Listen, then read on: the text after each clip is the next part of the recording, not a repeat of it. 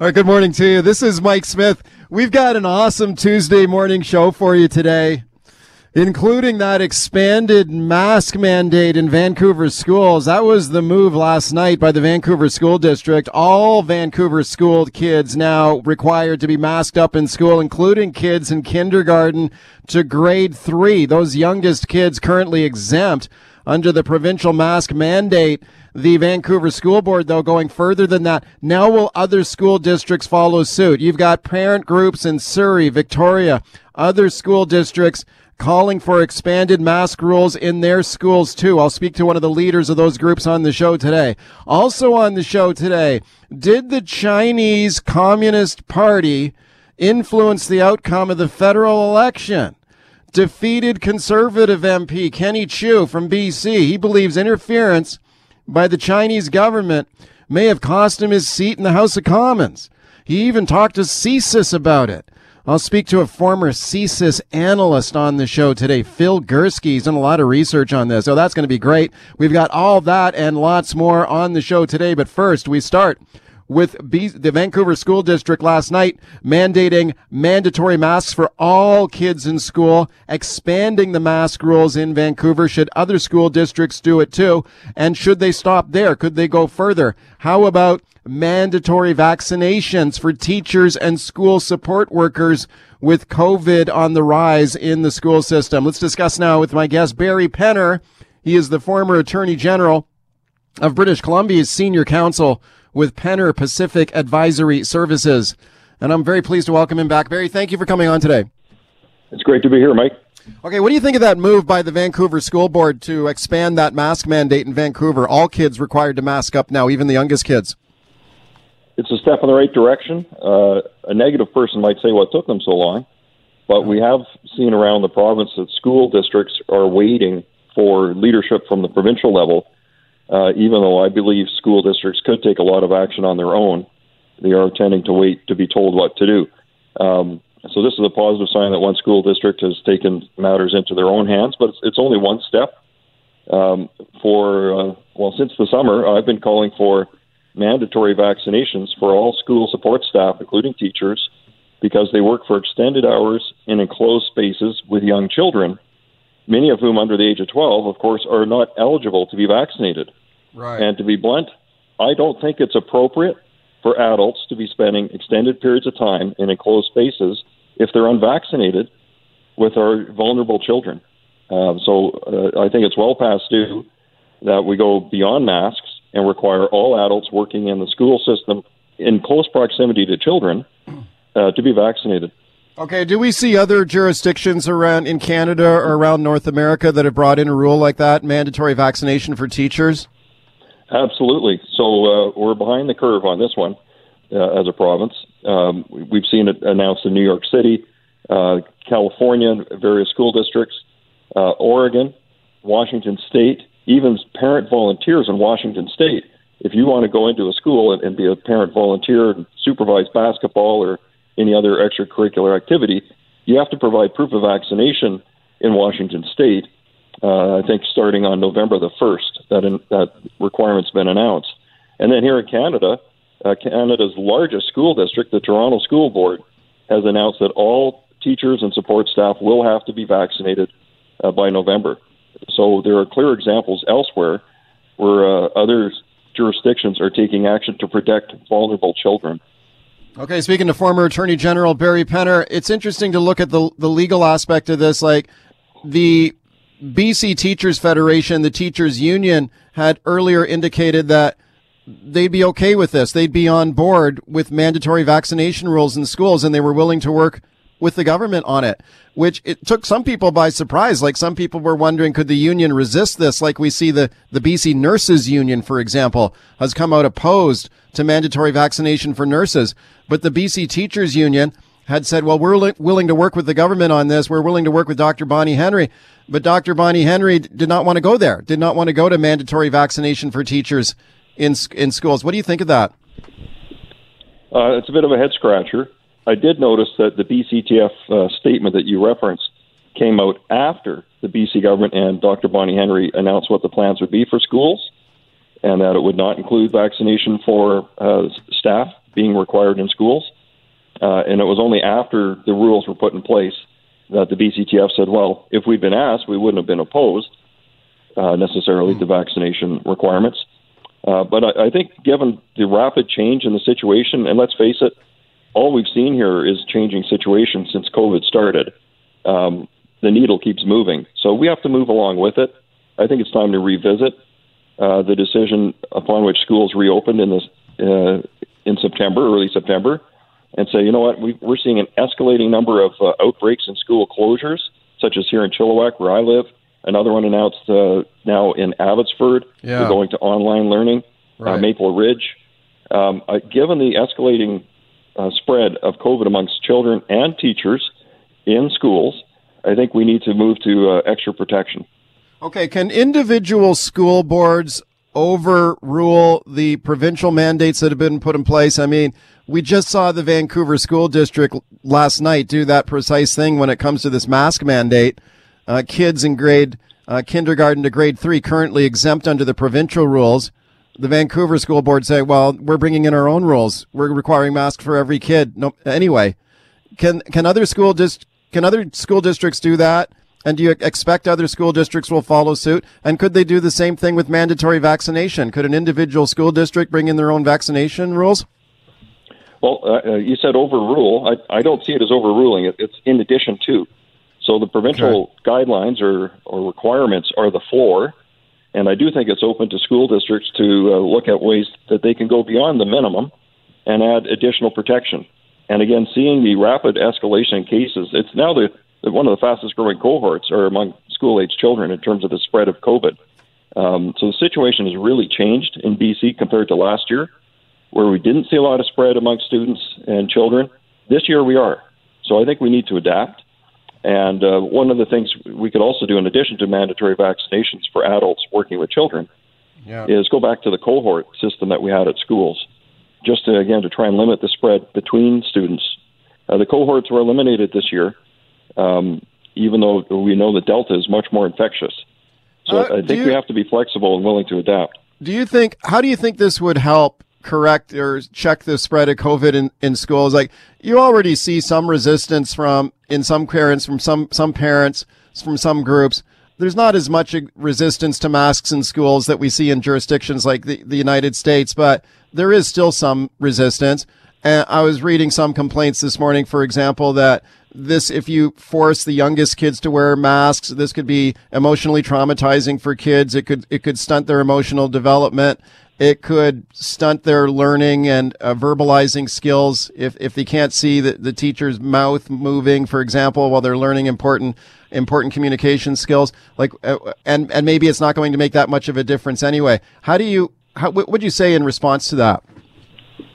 Well, I have a 6-year-old who's in school, and she has chosen on her own to wear a mask, even though it's not required for her age group. She's more comfortable wearing a mask. She's also said that she would not want a teacher that wasn't smart enough to be vaccinated. But out of the mouth of babes come great wisdom at times. But what we're seeing, there are unfortunately still some holdouts. And that outbreak we had at Promontory Elementary School, and which is now closed to in-person teaching, there's a number, the health authorities confirmed that within that school, there are unvaccinated staff and teachers. So that's very disappointing. I think we need to show confidence in the vaccinations, which have been proven. Now, they've now been administered to hundreds of, actually billions of people around the world. So we have a huge track record to show just how safe they are and effective at minimizing the spread of COVID. And yes, masks are helpful, but vaccines are even more helpful at limiting the spread. Barry Penner, thanks for coming on today. Appreciate it. Now, with COVID cases in BC schools on the rise, no vaccine available for kids under 12. It's having an impact here. Some schools are even shutting down now and moving to online learning after COVID outbreaks. Yesterday, Abbotsford Christian School advised parents they were shutting down in-class learning. Kids there will now stay at home and move to online learning instead. Last week, Maple Ridge Christian School, in-class learning suspended for students in grade 5 and under. Promontory Heights Elementary School in Chilliwack last week, also shut down. This has parents worried. They are calling for expanded COVID safety rules. Lots of parent advisory groups getting together, calling on the government for expanded rules. Let's talk to one of the parent activists here now. Rena Diaz is the president of the Surrey District Parent Advisory Council. Hi, Rena. Hi, Mike. Thanks a lot for coming on today. And you were one of several district parent groups that have gotten together and written a letter to the health minister looking for tougher COVID safety rules. Can you tell me your concerns right now and why you would like to see the rules expanded? I think that the rules in itself, when they were released, we didn't agree with them. But within the rules, the guidelines stated that regions can implement stricter measures once the health officer for that region decides that it's needed. Our parent groups, they would approach each region health officer and they would try to either have a meeting and talk to them and express our concerns. We've tried contacting the trustees in our districts, and all of our concerns are just falling on deaf ears. And so the guidelines and the system, the way that it's set up, it's flawed. So then we thought that enough is enough. The schools, some of them are starting to shut down. The case-wise numbers are rising. Our children are getting sick. Something needs to be done, and the health region officers are not doing what they're supposed to be doing. The trustees are not speaking out. Nobody is speaking out for the parent voice, and we decided that we're going to come together as a group, and the group keeps growing. We're having other DPACs join us, and we decided that now we're calling on the Minister Whiteside and Minister Dix to answer the call to parents, asking why aren't you doing more? Yeah, there's a lot of parent groups are banding together here to call for this. So you've got your group in Surrey, then also parent advisory councils in Vancouver, Burnaby, New West, Souk on Vancouver Island. I suspect there will probably be more that will join you as well in the days ahead. Let's talk about some of the, go ahead. I was just going to say that we're still waiting. Langley and Kamloops is also going to be joining us pretty soon. Yeah. I'm not surprised that a lot of parent advisory groups are now getting together on this. Let's talk about some of the measures you would like to see implemented. It was interesting last night to see the Vancouver School District bring in that expanded mask mandate for all kids in school, including kids kindergarten to grade 3. Would you like to see that mask mandate expanded to these other districts as well? Yes, we would like it to be province-wide. We are calling out all of the trustees everywhere. They were elected to oversee our schools and to voice concerns. If the parents are telling you that the mask mandate that is currently in place is not working, we're expecting our trustees to speak out to the government asking for more, and they haven't. So we're hopeful that because Vancouver did that last night, that other districts will soon do that too. Specifically here in Surrey, you never hear of our trustees. They are really silent.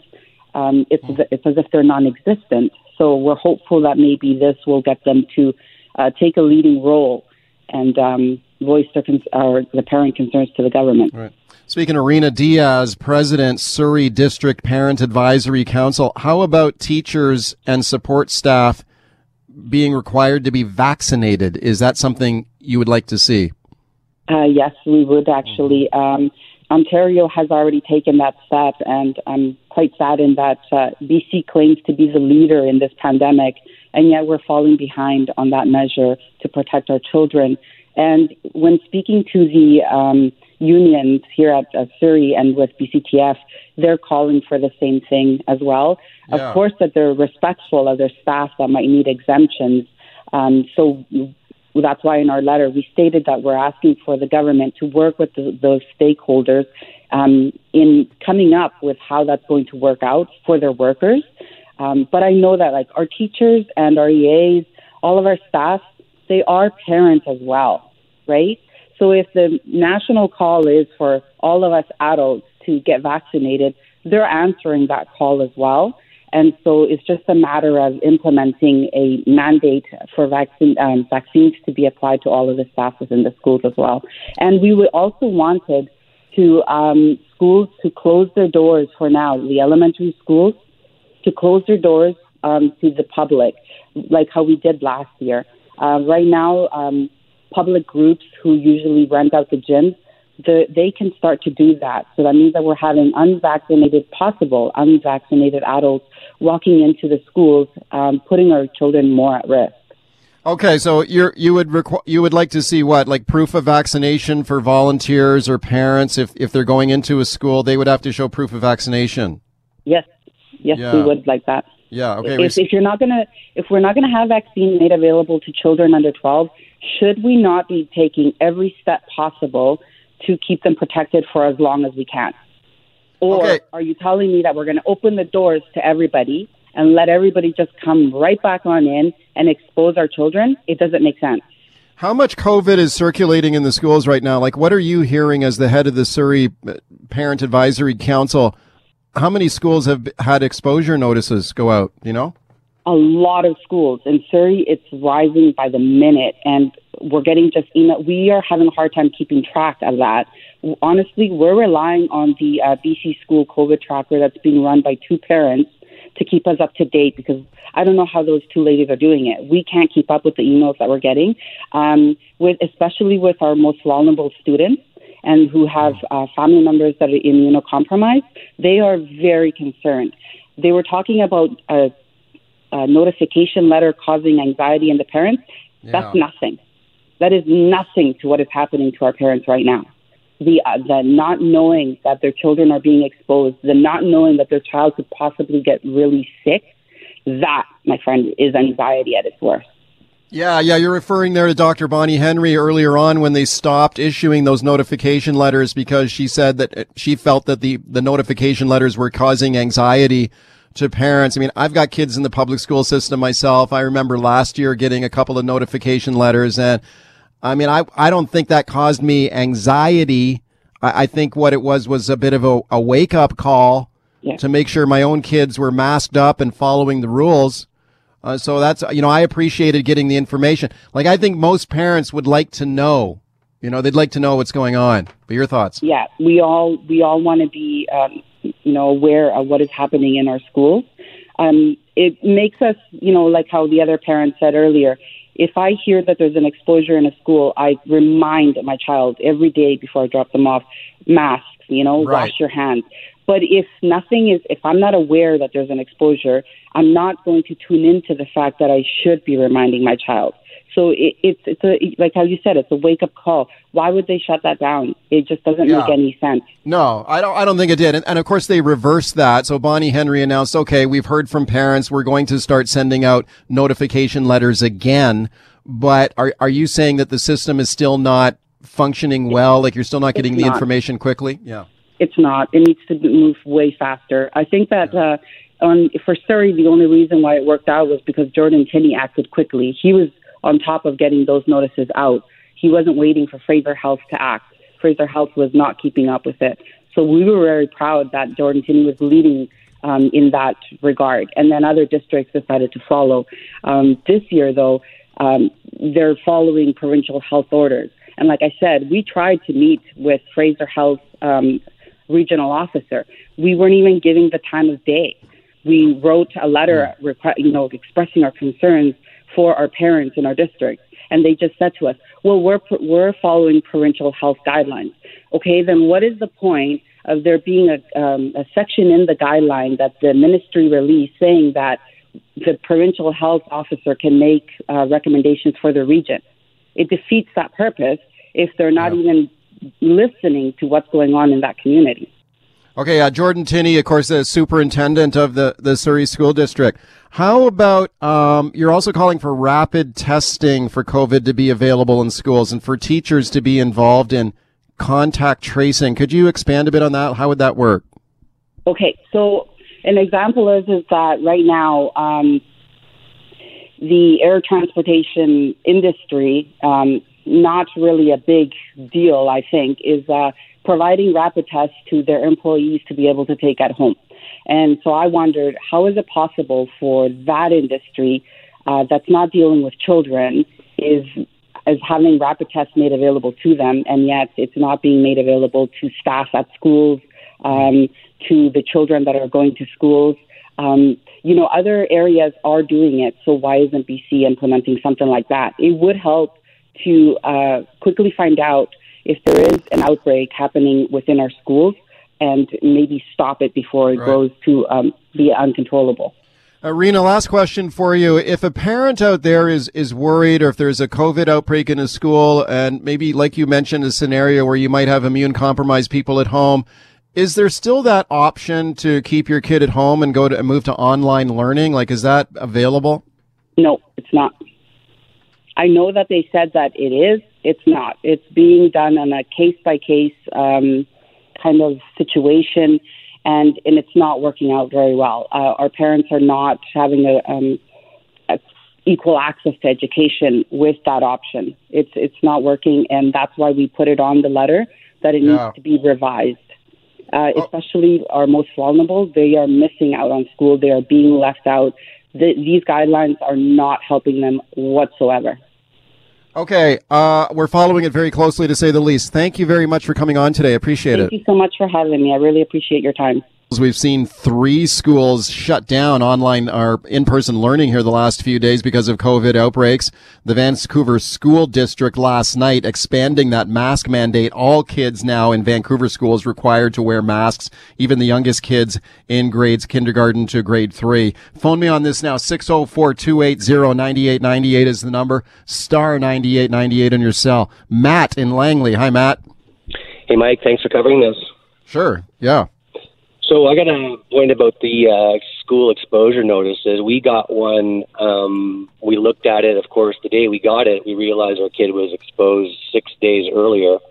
And so we go get our kid tested. He's in kindergarten, positive for COVID. So now I got a 4-year-old at home who's in a preschool program. She's also positive, and then another 2-year-old, and he's also positive. So all 3 kids positive for COVID. My wife and I are negative because we're both double vaccinated, so vaccines appear to help. It's difficult when you receive these notifications 6 days later because all 3 of our kids are totally asymptomatic. They had no idea. Nobody had any idea they were even carrying COVID, and we had no reason to suspect or to test them at all. So you got 6 days of kids doing their other extracurricular things like hockey, doing this and that, and going into shops and all the things we normally would do. They don't have to wear masks. They're under 6 years old, but, who knows? They could have been bumping this thing around. So I think these exposure notices they're a good thing, but they got to come out pretty quick. Matt, I'm sorry to hear that you're going through that as a family with 3 little kids with COVID. Like, how are they doing? What are their symptoms like? Are they okay? They had no symptoms. No symptoms. Wow. Nothing at all. You'd have no reason to suspect anything. Wow, but they've all tested positive. So now they've got they're self-isolating at home now? Yeah, exactly. Yeah.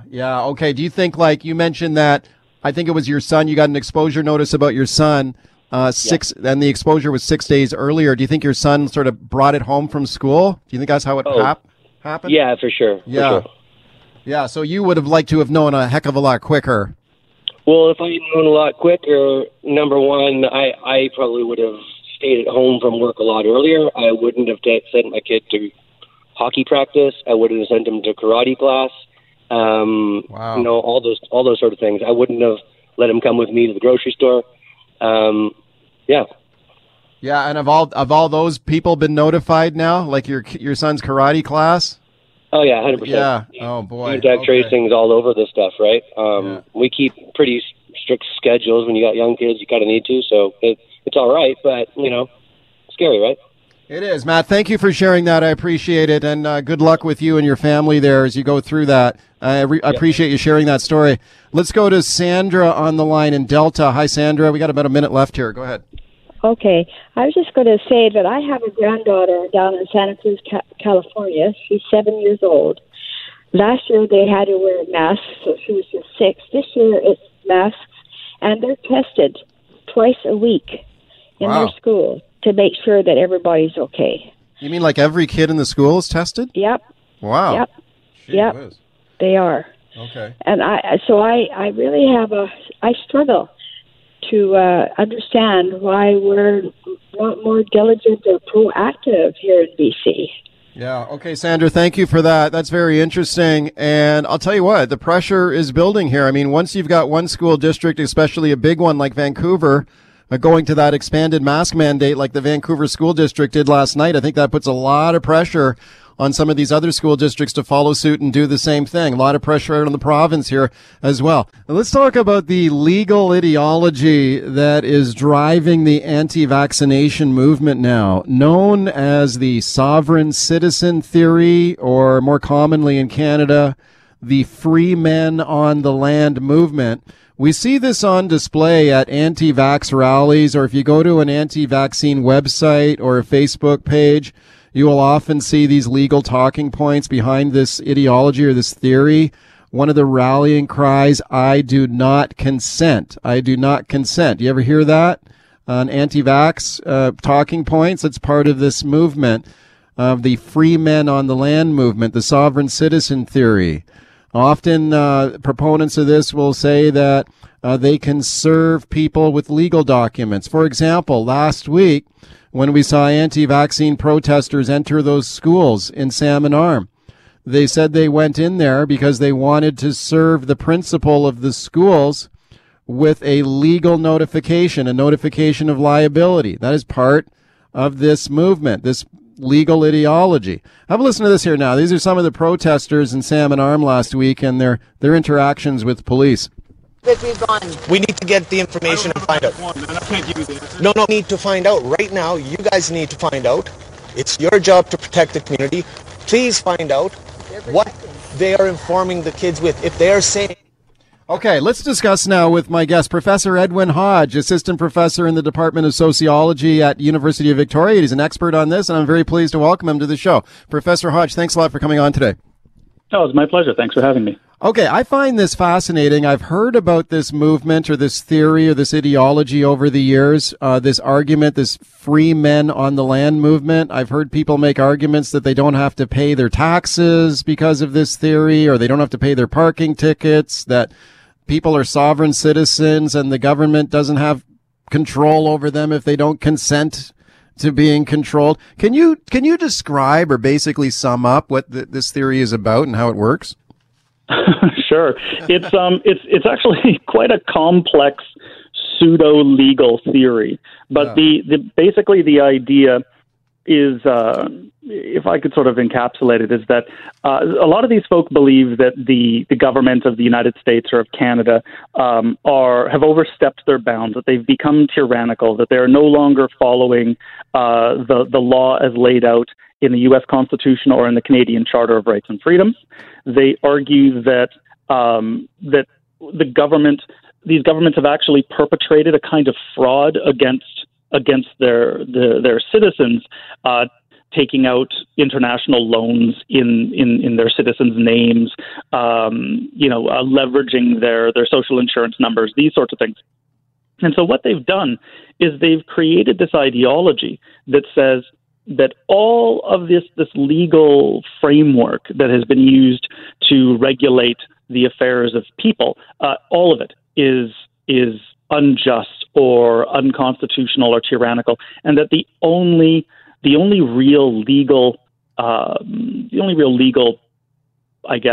agreements that can be had are those in which individual citizens explicitly consent to government mandates or to government legislation. So in other words, these folk basically believe that in order for any law to have force or effect over them, they have to explicitly consent to that law. And if they don't, that no longer applies. Right. And that's why, you will often hear this kind of rallying cry, "I do not consent." And I've seen that. I remember watching a video by an anti-vax leader, a protest leader in Vancouver, and he referenced that several times. "I do not consent to these health care measures, these public health rules." What does that mean? So when they make that argument, "I do not consent," what are they trying to say, and why is that an important part of this sort of ideology? It's kind of a prime example of the sort of relationship that they think every person ought to have with the state, which is public health orders, any kind of public measures that are designed to, in this case, curb the spread of the Delta variant of COVID-19. They figure that is actually overstepping the bounds of what is legally allowed. And so when they say, I do not consent, they're not just making a rhetorical point. In their sort of ideology, they're invoking what they think is sort of a legal precedent that says we need to have this open and explicit consent for any attempt by the government to regulate us. And if we do not consent to that, the government can't make us do anything. Right. And so that's sort of where they're getting this from. Right. And this has been around for a long time. Like, this sovereign citizen movement or this free men movement has been around really for decades. And I remember covering a court case from a guy who tried to argue that he didn't have to pay his taxes because he did not consent to being taxed by the government. He was a sovereign citizen. So this has been around, and I guess it's just been picked up by the anti-vax movement.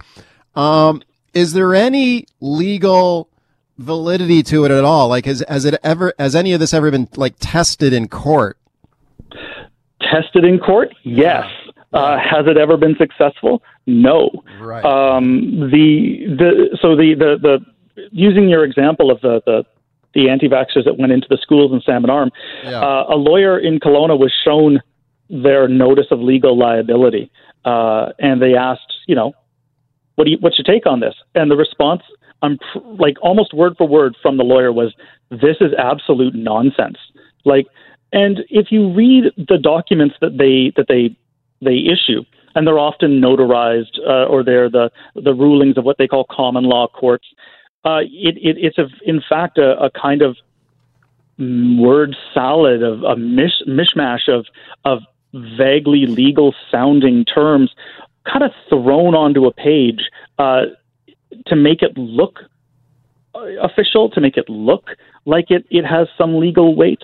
Right. But if you pick it apart, there's nothing. There's no coherent argument being presented. Right. It can be intimidating, though, right, for someone who receives what looks like an official notice, or someone handing them a document saying, I am serving you with a notice of liability. I mean, we saw this tactic on display at the Salmon Arm protests, as you mentioned. They went into the schools. They said they were there to serve the principal with these legal documents. We've seen this happen in British Columbia in the last few months. There have been restaurants that are enforcing the public health order. People show up and try to serve the owner with a legal notice of liability. We've had politicians and town mayors in British Columbia, same thing. People show up at the mayor's office and say, I'm serving you with this document. Is that, that's an intimidation thing, is it not? I mean, is that one of the purposes of this, is to kind of intimidate people? Yeah, I mean, I think it's hard to argue that it isn't. From my own research and looking back at the history of this movement, in the United States, for example, the FBI had been following these groups because they'd been fringe elements of far right activism since the early 1980s. But they've actually labeled this exact tactic as paper terrorism, and it's the idea that by presenting public officials or even just civil servants with these official-looking and often quite stark notices to cease and desist, or warrants for arrest, or notices of legal liability. The idea is that you are intimidating those servants into, so that they'll stop doing the thing that you're against. So, I mean, speaking for myself, I have a really hard time interpreting what happened in Salmon Arm as anything other than an attempt at intimidating school officials and children, right? They didn't go into empty schools. They went into schools where children were then forced into hold and secure protocols. They were there to intimidate people in order to get them to think twice about opening vaccination clinics on those campuses. We continue my discussion with Professor Edwin Hodge from the University of Victoria, and we're talking about the legal ideology is driving the anti-vaccination movement, or parts of it, called the sovereign citizen theory, or as it's known in Canada, the Freemen-on-the-land movement. We see this at anti-vax rallies, anti-vax websites as well. The Freemen-on-the-land movement, is that kind of a Canada-specific descriptor, Professor Hodge, or they call it that in the United States as well? Seems like it's more a Canadian thing, isn't it? The Freemen? Yeah, it's primarily a Canadian, although I have begun to see elements of or at least that moniker showing up in the United Kingdom as well. It's easier to sort of think of the Freemen-on-the-land in Canada as a kind of made in Canada permutation of sovereign citizen ideology, which started as an American phenomenon. Right. And how widespread is this? I mean, as a guy who studies it, do you see this popping up a lot across the country on different issues? Yeah, that's a really tricky question. So about 10 years ago, the estimates coming out of the U.S. was about 300,000 members in the U.S. and about 30,000 in Canada.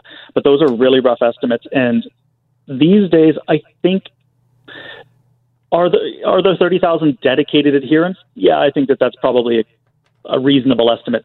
Are there more people who are sort of cherry-picking elements of this ideology and blending it into other beliefs that they have? Yeah, I think that number is far greater. Right. And when you talk about some of the tactics that are used by some of these groups, like serving public officials or business owners with notices of liability or cease and desist letters if they're enforcing a public health order, someone shows up and tries to hand them what looks like a legal document that says you're breaking the law, you must cease and desist. We talked about this sort of the intimidating nature of that. I wonder if another goal of this would be to just undermine public confidence in public health orders. Like if you've got people arguing that this is illegal and I've got case law that can prove it, or I've got a document in my hand that shows it, does that partially, in some people's minds, maybe undermine confidence in what authorities are doing? I think that's actually a fairly reasonable take. It's certainly the case that you have these groups, rather than saying things like, yeah, look, we disagree with perhaps the extent of the public health order, or we have a reasonable opposition to elements of immunization records or whatever. That's one thing. But what a lot of these groups, at least the more sort of vocal members, are saying is, this is tyranny. This is dictatorship. This is like one step removed from Adolf Hitler. That kind of rhetoric really can't do anything but sort of undermine or attack not just elements of, say, a broad spectrum public health policy, but the notion that the government should be engaged in the business of protecting citizens through these sorts of measures at all.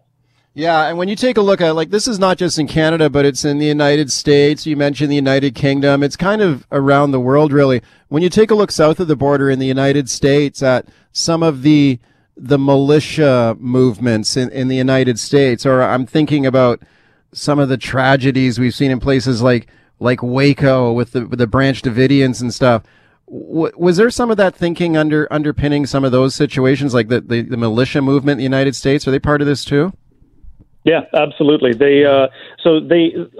If we're splitting hairs, the militia movement and the sovereign citizens are technically two different kinds of manifestations of what we might call extreme right-wing ideology. But we do know that there is cross-pollination. So, for example, guys like Timothy McVeigh, he was associated with the militia movement. He was associated with white nationalist groups.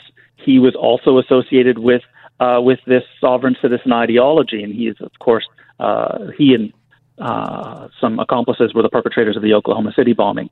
We know that Randy Weaver, who was at the heart of the so-called siege at Ruby Ridge, he also had some of these ideologies sort of under the surface of and blended with some of his other anti-government ideologies. So yeah, we do see these kinds of cross-pollinations. Okay, we just got a minute left here. Like, when you think about some of the other sort of conspiracy theories out there right now, like QAnon, for example, I mean, are there elements of the QAnon belief system that are part of this too? Absolutely, and that to me is the most concerning thing. Is I've never seen a movement adaptable as QAnon. Honestly, I've never seen a movement that has been able to draw in not only fringe members of the far, far right, but also, college-educated suburban moms who frequent yoga blogs. This ideology is cropping up all through this. It's spreading through our social media networks. Yeah, for sure. I mean, listened to some of the protest speeches in front lawn of the legislature and the anti-vax protesters, and a lot of people they don't look crazy, they don't look fringe. Sometimes they're talking what sounds like sort of pseudo law or semi-convincing legal arguments, but a lot of it, when you look closer, it's underpinned by these kind of belief systems that we say. It's a fascinating area of study, and I certainly appreciate your expertise on it. Thank you very much for coming on today to talk about it. It was my pleasure. All right, let's talk about the recent federal election in Canada now. One of the strangest elections we've seen. A lot of people called it an enormous and expensive waste of time, basically because we re-elected the same Liberal minority government we had before the election, right back where we started. One thing this election did, though, was it highlighted something Canadian security experts have been warning about for a long time, and that's the potential for China to interfere in Canadian elections and our system of democracy. Just a few months ago, CSIS, Canada's National Intelligence Service, warned that China was increasing its intimidation and influence in Canadian politics. Look what we saw during the election. You had a Conservative MP in Metro Vancouver, Kenny Chiu, says that he believes that Chinese state interference may have cost him his seat in the House of Commons.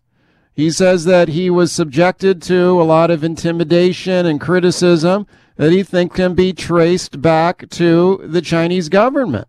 Have a listen to this now. So here's Kenny Chiu, the ousted Conservative MP, talking about the criticism that he endured in some chat rooms from Chinese citizens or Chinese voters. Have a listen to this. Here he is speaking to Jazz Johal. Some of the chat rooms and screenshots that I've received from them. There's people who actually listen to CKNW as well, but it looks like that they continue to be able to twist and misrepresent information being presented. For example, that I've been accused in those chat rooms that I have not paid attention to the pandemic efforts in Richmond, that I didn't care about the anti-Asian racism in the past couple of years. And there are other accusations. Okay, Kenny Chiu there, the former Conservative MP. He lost his seat in the last election. Chiu was called by some critics as a self-hating Chinese Canadian who wanted to suppress his own community. Of course, he denies that. Can this be traced to the Chinese government? Did they influence in any way the outcome of this election? Let's discuss now with my guest, Phil Gursky.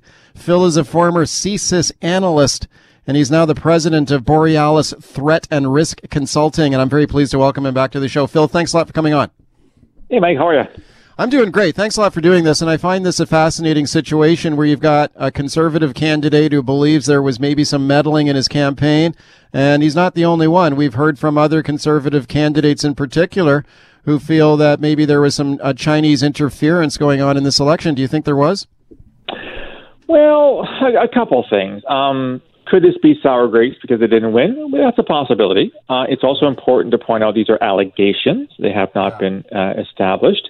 And while I'm not a China specialist per se, my time at CSIS was spent at counterterrorism. I did work an awful lot with China specialists, my counterparts within the security service. And as you point out in your introduction, Mike, CSIS has been warning about this not just since this year, but since the 2000s. That Chinese agents, i.e. members of the Chinese government, who are either spies or, provocateurs, were infiltrating Canadian society and spreading ideas that, friendly to China and not friendly to Canada. So I would say the bottom line is it's highly possible that what Mr. Chiu was saying about his campaign actually came to pass and that Chinese agents were trying to influence the Chinese community against him because it isn't rocket science, Mike. The Liberal government hasn't actually been anti-Chinese, have they? They've been dragging their feet on a whole bunch of issues, including Huawei. So the Chinese intelligence and the government may have seen it in their best interest for the Liberal government to be reelected and not a Conservative minority. Sure, because the Conservatives were promising a tougher stand against China, saying we were going to stand up to Beijing. They talked about some targeted trade sanctions. They wanted to get tougher against China. The Conservative leader at one point had talked about a potential boycott of the Beijing Olympics. So, yeah, I mean, maybe that's why some of these Conservative candidates were potentially targeted here. But I wonder if can it be traced to the Chinese government, though, or is this just a case of like people of Chinese descent who may still feel some loyalty to the motherland or to China, who are sensitive to criticism of China? Yeah, that's a tough one, and it would be really hard to get an answer to that question without knowing exactly what CSIS has found in its investigation. Just there's benefit, Mike. You know, CSIS does have the authority under its legislation to investigate threats to the security of Canada, and foreign interference is one of the four major threats as defined in Section 2 of the CSIS Act. I'm not aware of exactly what they've uncovered, but the fact that CSIS directors going back to Fadden in the 2000s warned the government, that the Harper government at the time, this was happening, I've got to I won't bet the mortgage, but I'm pretty confident that CSIS has discovered that, in fact, it is tied back to the Chinese government and that they are running agents or people of influence in Canada. You're right. I'm sure there are, probably thousands of Chinese Canadians that feel some kind of a pull or an allegiance to the PRC, which makes you wonder what the hell they're doing here. That's a whole other question. But yeah, it's an impossible question to answer. But, Mike, sometimes if it walks like a duck and quacks like a duck and looks like a duck, it's probably a foreign agent. That's all I'll say on that front. Okay, let me play another clip here for you from Kenny Chiu, the ousted Conservative candidate here, who, by the way, says he actually discussed his concerns with CSIS, Canada's spy agency. Have a listen to this. There have been numerous meetings that some are actually initiated by CSIS themselves.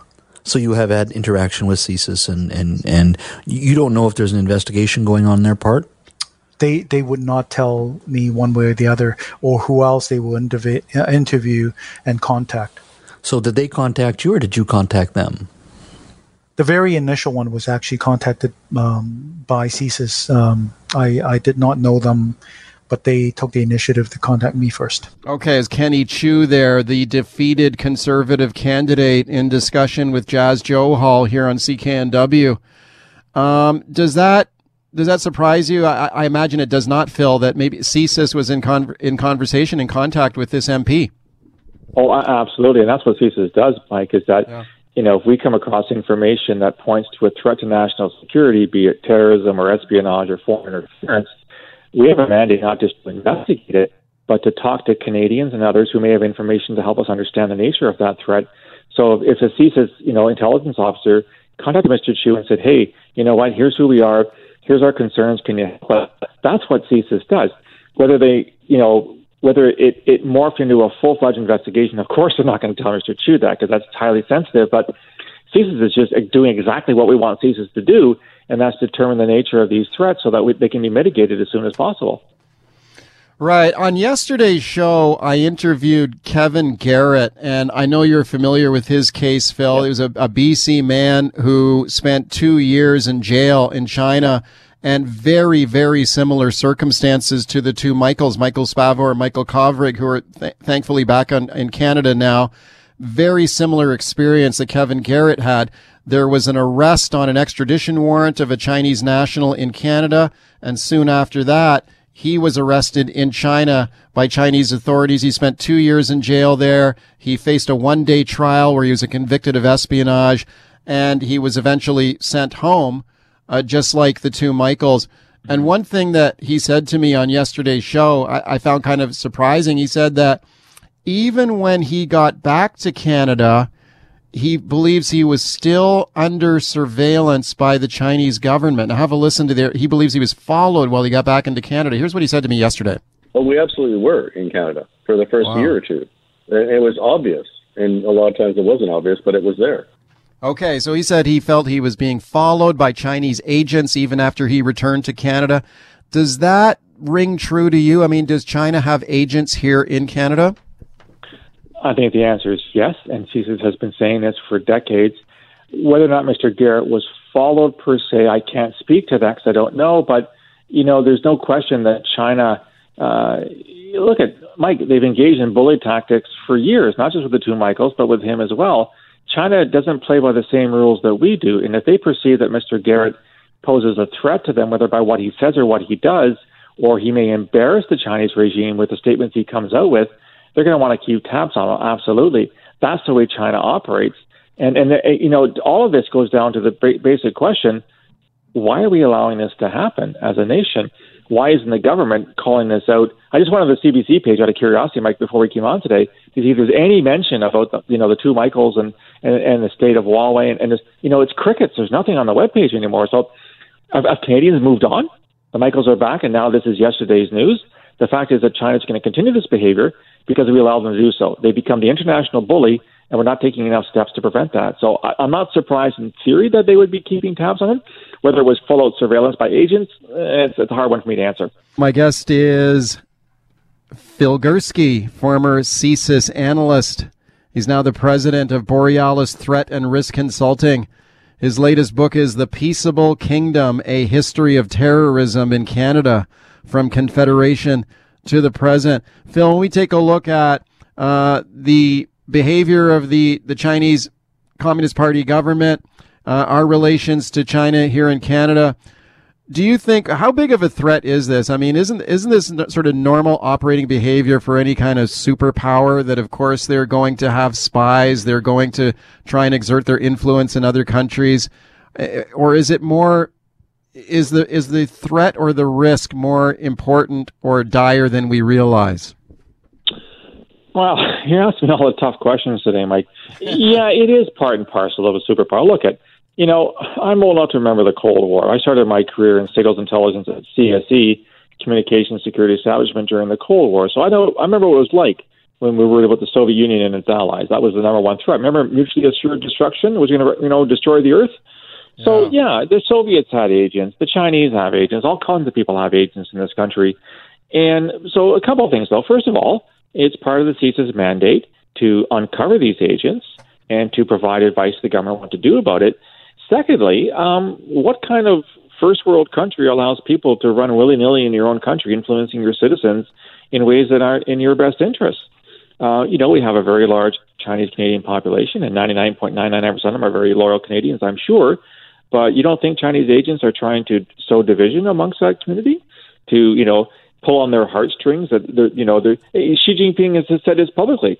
You're Chinese first, and you're something else second. And they're trying to play that up. So, yeah, I think that Canada has to take this seriously and has to try and put a stop to this because, as I said to you before, Mike, China's not our friend. They're not our ally, and they're not the same country as our allies are. Western secular liberal democracies that believe in the rule of law and do things a certain way. China's not part of that club. And so for them to do whatever the hell they want in our soil, that should be seen as unacceptable by Canadians. Okay, let's take a phone call here on the open line. Jay calling from Coquitlam. Hi, Jay. Oh, hi, Mike. I wanted to answer your question about whether we should boycott the games, and I think that the previous speaker was mentioning apathy, and I think that's a valid concern. If we boycott the games, some people will feel like we've, job done. We boycotted the games, and what real impact will that have? Whereas if we were to take an approach that was more behind the scenes, like, say, going to other countries that buy Chinese goods and try to convince them in the name of democracy to purchase Canadian goods, we're helping our own economy while taking a notch out of the Chinese economy and offering our officials the ability to have, deniability that they can just say, well, this is just us, selling our goods. Yeah. This isn't us trying to undermine you or anything. And I don't believe in silver bullets, so I don't think this would be our only approach. We definitely want a multi-pronged approach. This is just one that comes to mind. Okay, Jay, thank you very much for the call. Well, China is an economic superpower for sure, and our trade with China is massive, and this is why it makes it such a difficult balancing act, I guess. But when it comes to the Olympic Games, I've never really liked the idea of punishing athletes who have trained their whole lives for a shot at winning an Olympic gold medal and using them as kind of pawns in the middle of international disputes. But I don't know, Phil, what do you think about the calls to boycott the Beijing Olympics? Does that make any sense to you? Well, yes and no, and I agree with everything you just said, Mike. It really is. It's a paper exercise. It does punish Canadian athletes. Yes, it would, take a bit of the shine off China sponsored Olympics. But you think if a Canadian boycott's going to make a difference if another 185 countries still attend? I think the speaker made a good point. The caller, it's about the economics, and we have basically sold out our economy to China for the past 30 or 40 years to the detriment of the Canadian economy. Yes, I'm a big believer in international trade. I've been reading The Economist since I was knee-high to a grasshopper, but this is the way you're going to hit the Chinese, is by not allowing them to manufacture the things that we should. I mean, the fact that, under the pandemic, the whole vaccine availability, I think it's a good idea to put essential goods like that in the hands of another nation that can use them how they see fit and not to your interests. So, yeah, it's a complicated issue, but I think a lot has to be done to confront China in cohort with all of our allies, by the way. Yeah. The Americans, Five Eyes, NATO, et cetera, et cetera. Okay, yeah. I mean, if we were to boycott the Olympics just on our own, I don't think that would be very good. I think you'd need strength in numbers. You'd have to have a wider boycott effort here for it to be effective. Phil, thank you for coming on today. Always a pleasure, Mike. Take care. I appreciate it a lot. It's Phil Gursky. He is a former analyst with CSIS. Back to the show. Let's talk about the Vancouver Park Board now approving a draft bylaw last night that would impose a $500 fine for feeding urban wildlife. Lots of reports of people feeding the coyotes in Stanley Park leading up to those aggressive attacks we've seen this year. Let's check in with John Irwin now. He's a Park Board Commissioner. John, thank you for coming on today. Yeah, thanks for having me on, Mike. You bet. Thank you. Can you tell me what the Park Board has done here with this fine? Yeah, so basically, the fine was $250 for feeding only dangerous wildlife, and now it's been increased to $500. I actually made a motion to maybe have it be $750, but that didn't succeed. Basically, now all animals are included in the feeding. So we're working hard to prevent feed and food sources from getting into the park system, especially Stanley Park, and also have people take their food waste away, when there's a full bin situation. And we're also replacing bins. We've got a number of them in already, I think, that are wildlife proof also. Yeah, do you think people feeding the coyotes in the park was one of the reasons that we saw all those attacks? That's what, people who've studied this for years, like Kristen Walker, Dr. Walker from UBC advised us of, and, lots of the literature talks about this as well, that feeding wildlife, it's not very good for the wildlife generally, and B, it can drive this a lot. And last night we were showing pictures of, bags of food used to bait, other creatures like raccoons for photos, and then the bag gets left behind, and then, any species can eat it, including coyotes. So we were told that it drives it quite a bit. Right. Yeah, I had one of the Park Board managers tell me recently that a lot of this is, or at least some of it's being driven by social media photos. People want to take photos of themselves with a coyote or a raccoon and post it on Instagram. It just seems insane to me. Is that what's going on? Like, people are trying to get Instagram photos? Is that why they're doing this? I think that's part of it. And then the other images we saw was, there's a person with a pretty high quality digital camera using bait and then wanting to take really nice close-ups of the raccoons with not necessarily them being in the picture, right? So I think a combination of those, unfortunately. Oh, man. That's just ridiculous. Okay, $500 fine. And now this will be up to the Park Board or the park rangers to give out these tickets. Is that correct? Yes. Yeah, that's right. Yeah, okay. They're gonna be given the power to give out the tickets similar to the non-smoking tickets that they can issue. Right. They're not smoking in the parks. So. Right. And a lot of people will say, well, it's one thing to threaten a fine, but the actual enforcement is another. Do you anticipate that we'll see a lot of these tickets written? I mean, is this type of wildlife feeding in the park, is it widespread? When could it start? Yeah, well, it won't start until October 4th, because now that we've made the bylaw change, we have to work it out, and just in terms of our system, we have to pass the bylaw by reading it 3 times. We're going to do that on October 4th. And then basically, from that point on, tickets can be handed out. And, if you think about this, Mike, these tickets are like the way speeding tickets and demerits are in the driving system, right? That, the police can't catch every speeder, but the fact that there's a speed limit slows most people down, right? Not necessarily to the speed limit, but slows them down and makes safer, roads for ourselves, right? So this is similar, where there's a deterrent, and people will know if they get caught, they could get a ticket and they'd have to pay up, a good amount of money. And then the other thing we're going to look at a bit later is, because apparently some people do this again and again, for repeat offenders, that we might step it up. So it might go, 500 for the first, 750 for the second, 1,000 for the third, or something like that. Okay, you mentioned that this is a regime, a ticketing regime that would include feeding all urban wildlife, right? So not just raccoons, not just coyotes, but it would be illegal now to feed ducks in the park. Is that correct? Yeah, that is correct. And why ducks? Isn't that part of just a tradition? Let's go down to the park with my kids and give some breadcrumbs to the ducks. It is, but some traditions aren't that great, right? In the sense that basically we changed certain practices we've done in the past, right? And I know it'll require some public education and public information, so we'll have to have our staff work on that. And in the early days, it might be just warning people who are feeding ducks, for instance, or geese. But then after time, it's going to be okay. We warned you, we put up signs, you keep doing it. Now you get the fine for doing it. So. Right. What took this so long? I mean, we have seen 50 reported coyote attacks in a past year or so. Some people think there may be more attacks occurred than that. If you consider coyote attacks that may have gone unreported, that's a lot of attacks. I interviewed a young woman on the show here who was attacked way back in January and suffered life-changing injuries as a result of an attack by a coyote. And here we are all these months later, and we're finally getting around to this fine. What took so long? Yeah, well, I would say a couple things. First of all, my heart really goes out to that specific victim and all the victims of the attacks. But we were also trying to, because this was a new situation for us, a novel situation. So we were trying to, do specific calls of just, the problematic species. Cameras were put in. So we took a few out, and then we just took more out lately.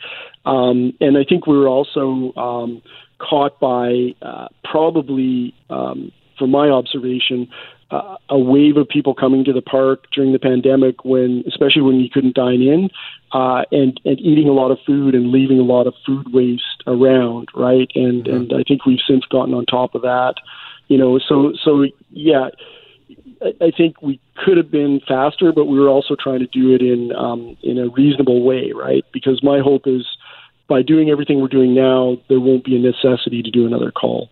Do you think, last question for you, John, do you think that most of the people who are doing this are people they've got expensive cameras, they're trying to get Instagram beauty shots or whatever?